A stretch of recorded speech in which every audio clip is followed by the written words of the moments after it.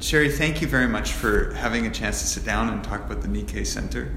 Let's start with yourself. How did you get involved in museums? Well, let me start with my origin story, which is I'm born in Japan. And I was adopted into Canada by a Nikkei family. So Nikkei means of Japanese ancestry. And the family that I was adopted into, my adopted parents, had tried to have children for a decade and couldn't. And so when they looked to adopt, they were hoping to adopt an Asian baby and put the word out to a distant family in Japan. So that's how we were connected. And I arrived in Canada when I was 3. They were living in Lethbridge, Alberta. Many Japanese Canadians ended up in southern Alberta in the prairies. And they promised, it was a private adoption, they promised my birth grandmother that they would try to keep me in the language and in the culture. Had Nikkei Center existed then, their job would have been super easy, but it didn't. So they very quickly moved our little family to Vancouver. So I don't really remember Lethbridge other than visits since. And so my educational background, I'm a graduate of Sauder at UBC. And my original work was actually in the contemporary art gallery world. I didn't actually cross the threshold here until 2010 when I took on a 13-month contract to be their acting executive director, covering a mat leave. And I'm embarrassed to say I actually didn't know this place existed. But the museum director curator at that time, Beth Carter, who has since moved on to the Bill Reid Gallery, she had come here after a couple of decades at the Glenbow Museum in Calgary. And I had come from the contemporary art world, so we just became fast friends. And even though I was the acting executive director and didn't have that much influence or involvement in the museum during that contract, we worked together that year. It would have been 2010, 2011. And then I kept in touch with Nikkei Center through a variety of contracts. And in 2013, Beth was reducing her work week or her hours, and our executive director, who I had covered the leave for, decided to become a full-time parent. So the executive position became available again, and I was referred to, this is really interesting. I had already done the job, but I was referred to the hiring committee by a recruitment group that I was listed with and made the cut, made the short list. But at the 11th hour, Roger Lemire, who has been the executive director from 2013 till 2019, was a successful candidate.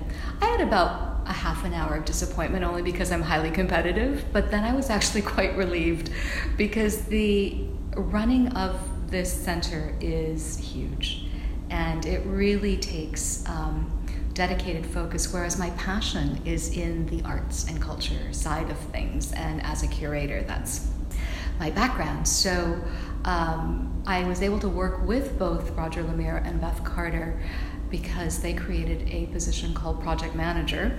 And then Beth was recruited by the Bill Reid Gallery, and when her job became available, I again competed, and this time I was the top candidate. So in 2015, I became the director-curator of the museum, and it is the culmination of everything I ever learned how to do, including my awareness of my heritage and, just discovery of all of that. And I feel that it's a job that allows me to do some really important work not only in this city and in this country, but for my family and all the families.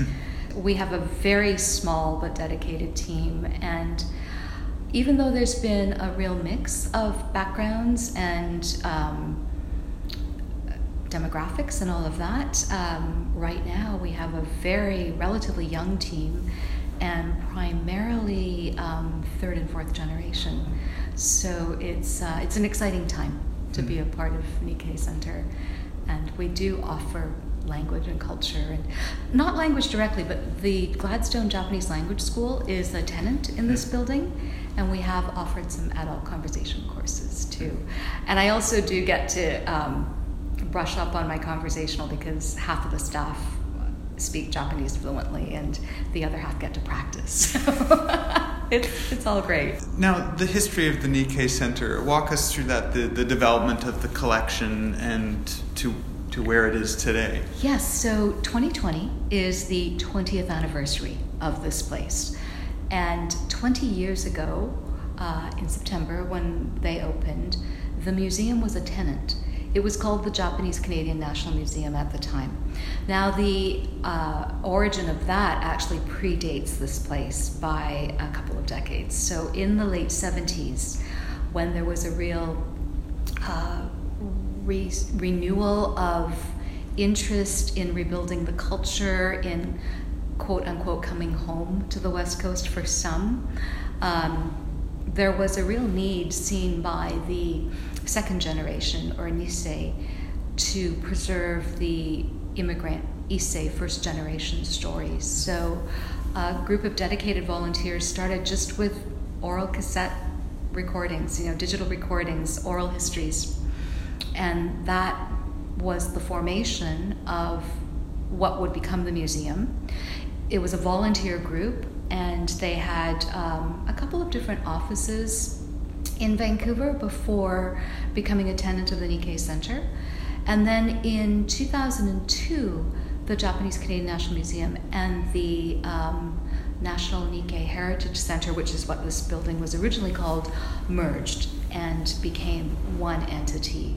So the museum was it was originally volunteer, then it became a society and a nonprofit corporation, and it's been a professional museum with a growing archive founded on oral histories for over 35 years now, but in this physical location, and so had its first sort of professional trappings of gallery display space and a dedicated archive space with proper environmental controls and a proper research space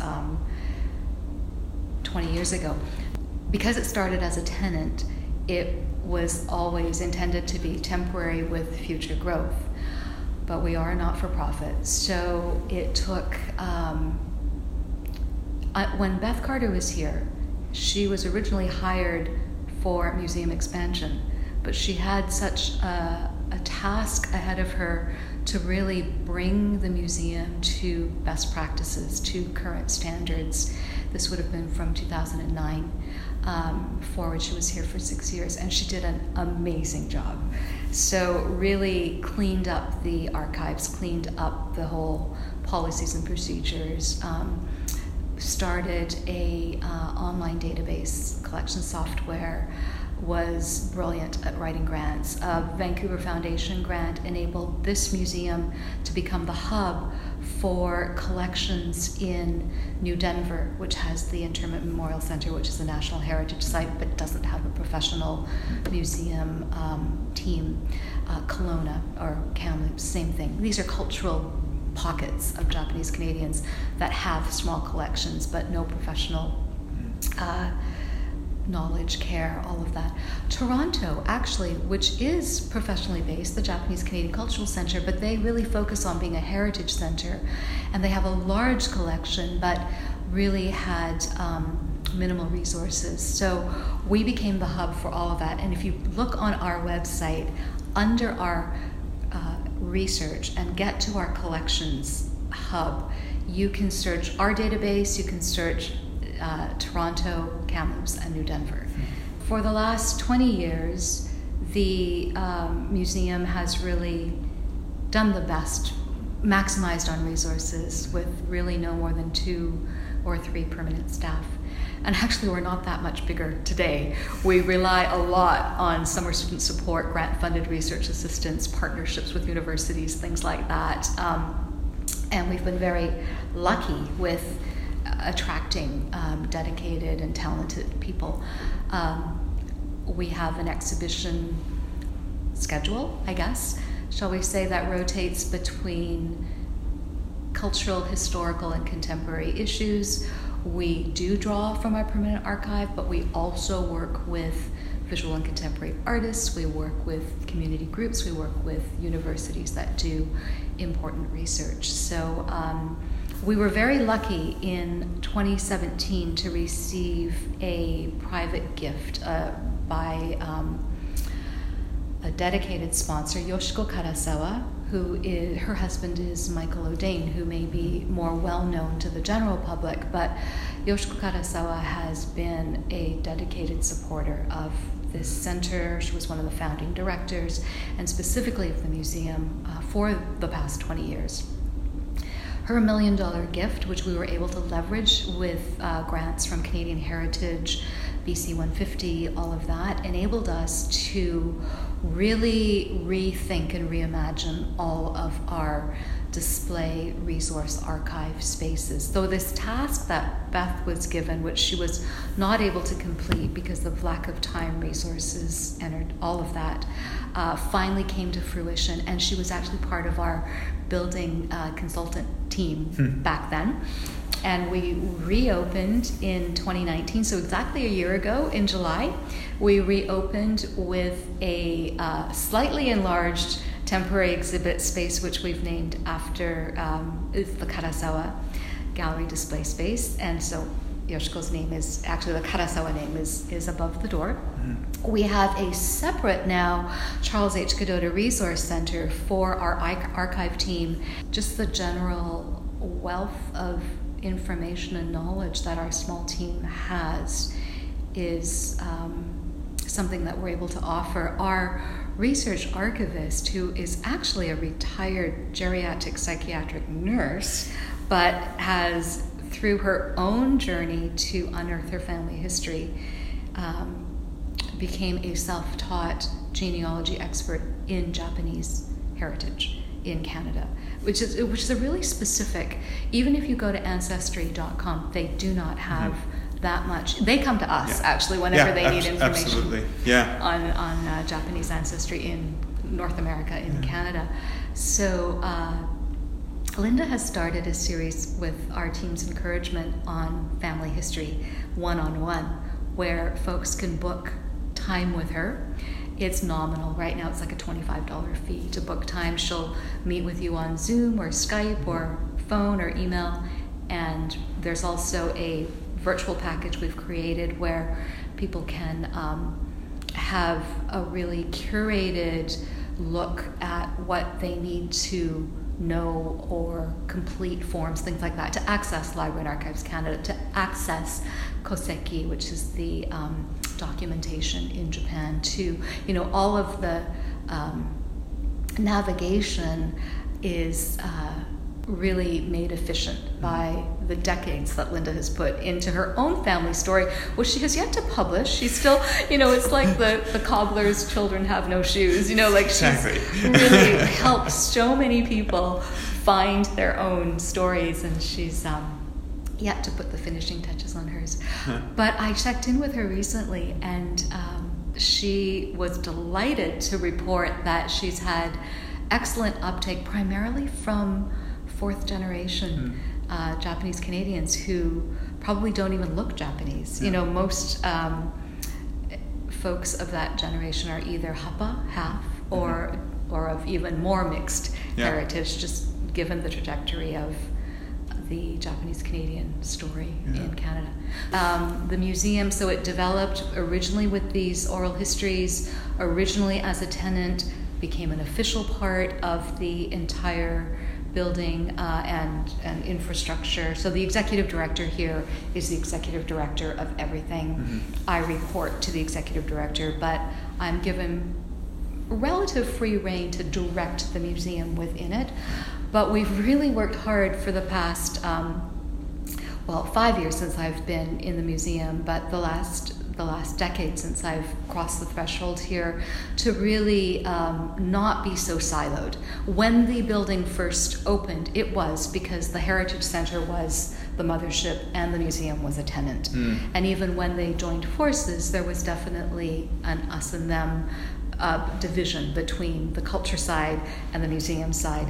But more and more in the last decade, there's been a real melding, as it should be. It is one campus, it is one entity, And so we have cultural exhibits as well as the social justice and the heritage. So, and the cultural exhibits are not separate from the social issues or anything like that. So we've got a team now who, actually our executive director, Kara Goshinmon, started as the education coordinator in the museum here. So, there's been, and our education coordinator is also the cultural programs coordinator. So there's a real morphing and melding and unification of all the different sides of this place. And it informs the exhibits that we do, the programming that we do, and concurrently our biggest cultural events are festivals, our Matsuri, our Nikkei Matsuri, which normally takes place on the Labor Day weekend.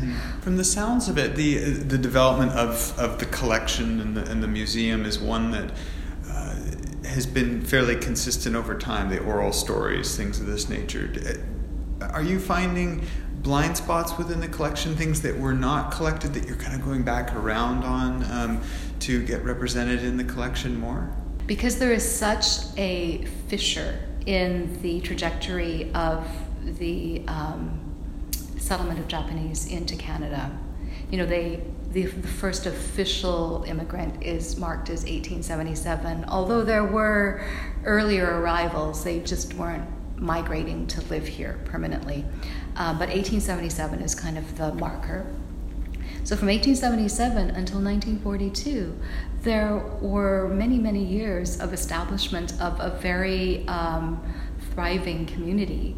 And with Canada's participation in the Second World War and the rising racism, which actually goes back to the late 1800s, or like from first settler contact, there were anti-Asian sentiment, anti-non-white sentiment, racism that all cultures of color experienced. But the Japanese in particular faced series of obstacles in terms of being recognized as citizens of Canada, even though by 1942 there was a whole second generation of Canadian born in the community. And so in 1942, with Canada's entry into the war after the events in the Pacific, and the most famous is Pearl Harbor, there was the mass expulsion, the forced dispersal, and the subsequent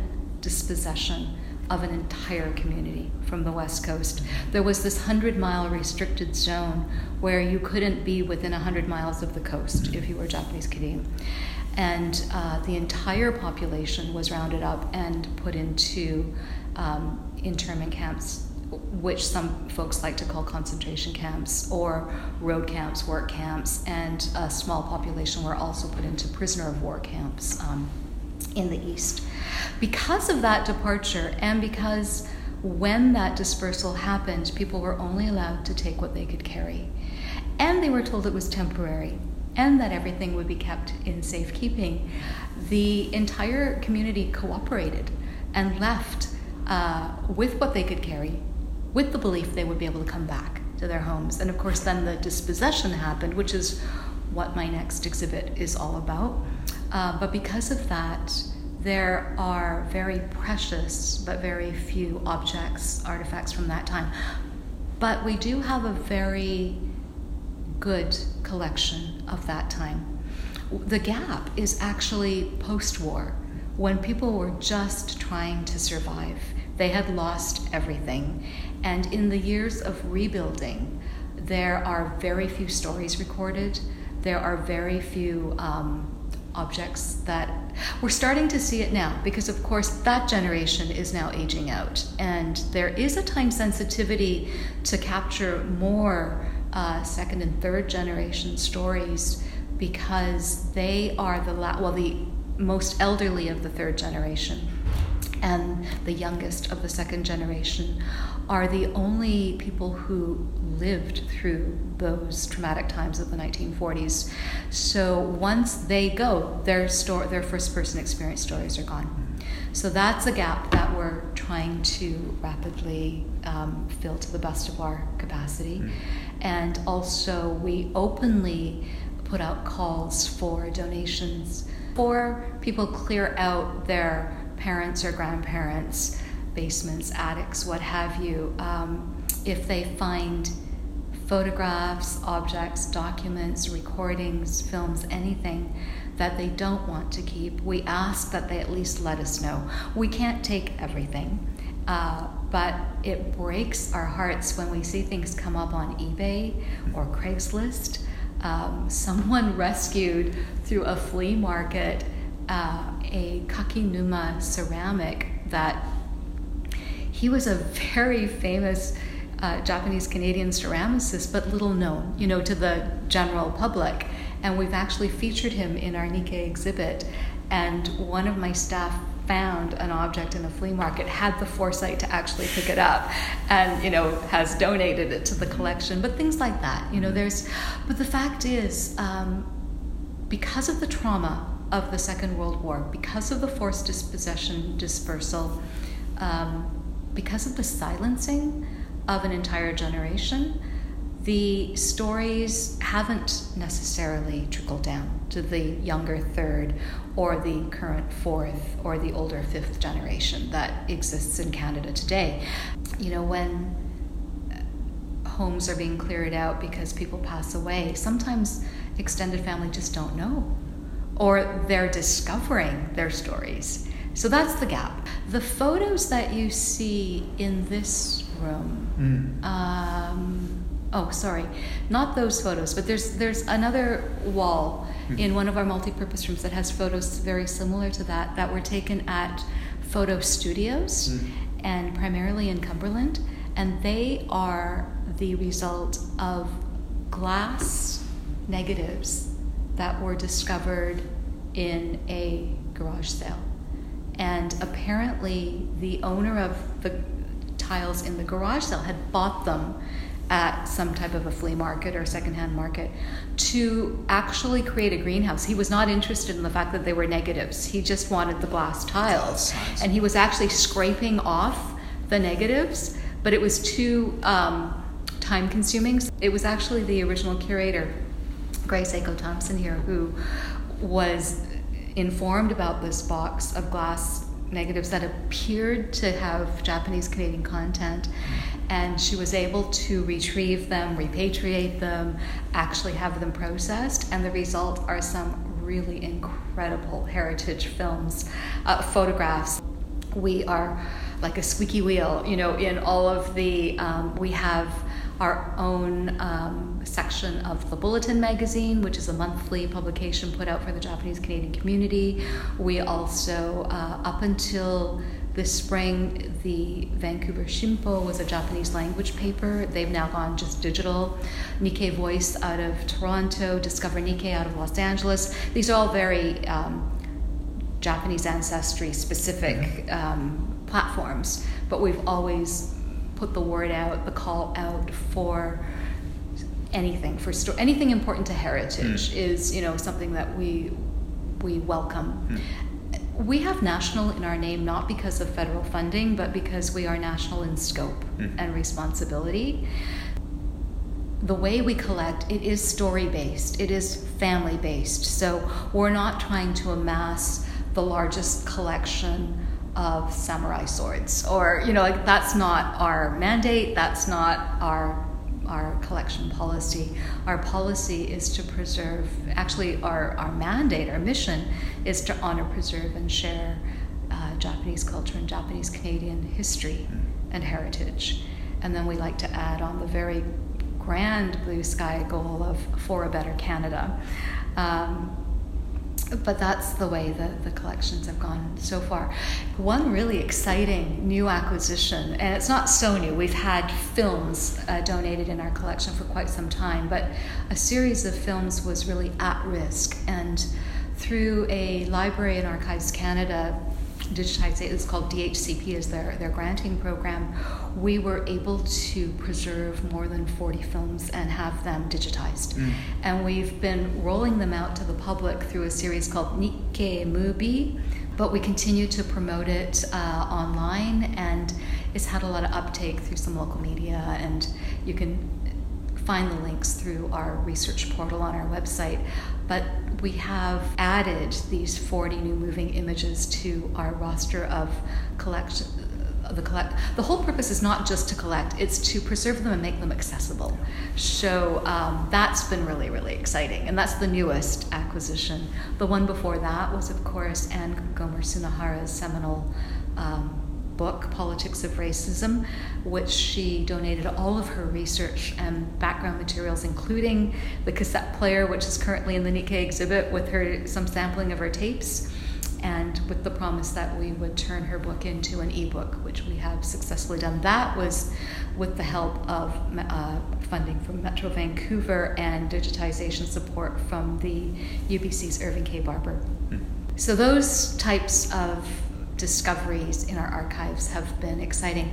We're opening the Broken Promises exhibit, which looks at the mass dispossession. So not the dispersal, which is the interment story, which is something we are constantly looking at and retelling in new and innovative ways, but the dispossession has been researched finally by a cross-Canada team of academics and cultural institutions and organizations like ours, museums, and it's a big project called Landscapes of Injustice.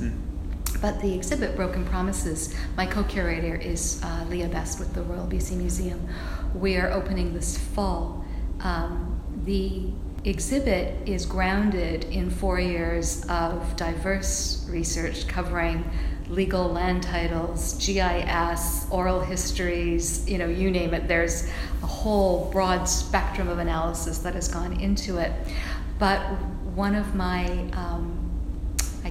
treasures of the collection, shall we say, is a decade ago, for the 10th anniversary, a family was honored. An individual was honored posthumously. Eikichi Kagetsu was considered the logging baron before the 1940s. He immigrated in the early 1900s, and by the 40s had developed massive logging. He had Fanny Bay logging, and actually he introduced Fanny Bay oysters to BC. Yeah. And he was a leading businessman, a leading sponsor of workers from Japan into Canada, a leader in the logging industry. His probably his single most highest competitor would have been Macmillan, who ended up getting all of Kagetsu's, or most of Kagetsu's properties after when the dispossession happened. He was probably the single most dispossessed individual because he had been here so long and it had amassed so much industry and had established himself quite a bit. His family had donated to our museum. They were dispersed all across Canada and the United States. The direct line from Eikichi Kagetsu lived in New York and North Carolina. His son had written and researched and written a biography of his father, his youngest son. And Jack Kagetsu had just passed away of some serious terminal illness. So in 2010, when this place was celebrating its 10th anniversary, the annual anniversary celebrations are usually a fundraising event, and it's centered around a community award program. And that year, the award posthumously was being given to Eikichi Kagetsu. So the Kagetsu family, the primary family, came here. And that was the year that I was the acting executive director. And that was my first gig, to host this 10th anniversary celebration. And that family donated money, but also asked the museum to publish Jack's book. And I remember Beth Carter meeting with the family. I just had a cursory meeting with them, and I remember sitting in and hearing this promise that the museum would do their best to try and get the book published.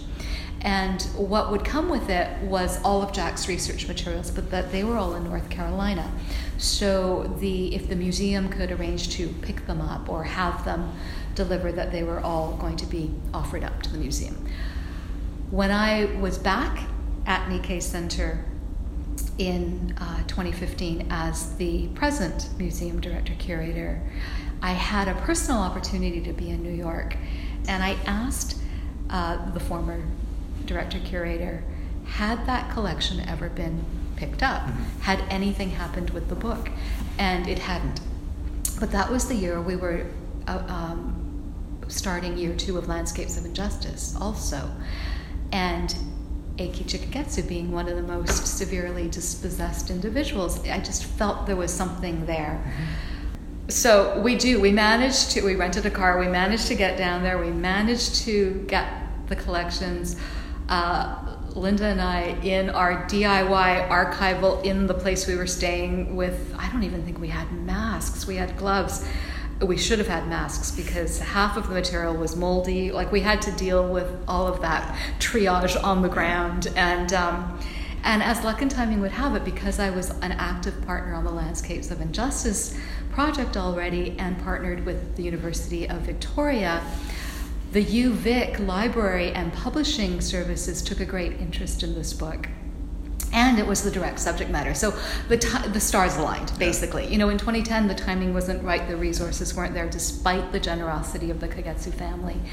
And in 2015, we not only had this treasure trove of research materials, original handwritten journals, photographs, things like that. We also had the dedicated research time and funding through SSHRC, through the grants, to process this. So, Eiki Chikagetsu is one of the 7 core narrators who we follow in the Landscapes of Injustice Broken Promises exhibit. What are the next 10 years for the Nikkei Center as you see them? It's a very good question. First of all, we need to building and maintenance, the nuts and bolts. Kara Goshinmon, our executive director, could speak more to that. Our building is 20 years old, and I'm actually really impressed with how new it still looks. I mean, yes, the carpets could be, replaced and things like that, but the bones are good, Even with our generous expansion, thanks to Yoshiko Karasawa last year, we did it within the existing footprint. We had some blue sky architectural sketches presented to us that would give us an amazing separate museum building on this property, but it would require several zeros behind that donation that we received. And it would take several years to actually get to that. Also, bigger is not necessarily better, but what we are trying to do is grow. Over the next 10 years, I would love to see the museum team really supported with people power. I am the sole director/curator. It would be amazing to work with even a team of curators, even if there was one other person who had the curatorial input, but then if we could develop residencies or work more closely with the universities, the museum programs, the art programs, which we do at a grassroots level. I've got some very great new friends at the Emily Carr University and through the Landscapes of Injustice, all the universities that were involved have given us access to digital talent and design talent and 3D rendering and things like that. But I'd love to see the infrastructure team supported and solidified. Our genealogy expert, our research archivist, she has been trying to retire from here for a long time, but we don't let her go. She is prime right now to train other professionals who could keep that strength, that core and unique service that we offer going if we had the resources to build that. So I would love to see things like endowed staff positions, kind of the way the performing arts have that. Actually, some museums like the Vancouver Art Gallery and other museums do have named curatorial, positions and things like that. I'd love to see our archival team have permanent support. Our numbers always double, triple depending on grants, summer students, things like that. But and it's great because we get to engage a whole new generation who hopefully remain attached to us as they move on with their professional lives. But you have to train them new. There is efficiencies of time and energy that if we had an in-house team that was stronger at the core, more work could be done. And even though I say bigger is not necessarily better, our temporary deposits were backlogged for about 10 years, actually. And even the Landscapes of Injustice project, which is a 7-year project, which is just coming to a close, and they've done an amazing job.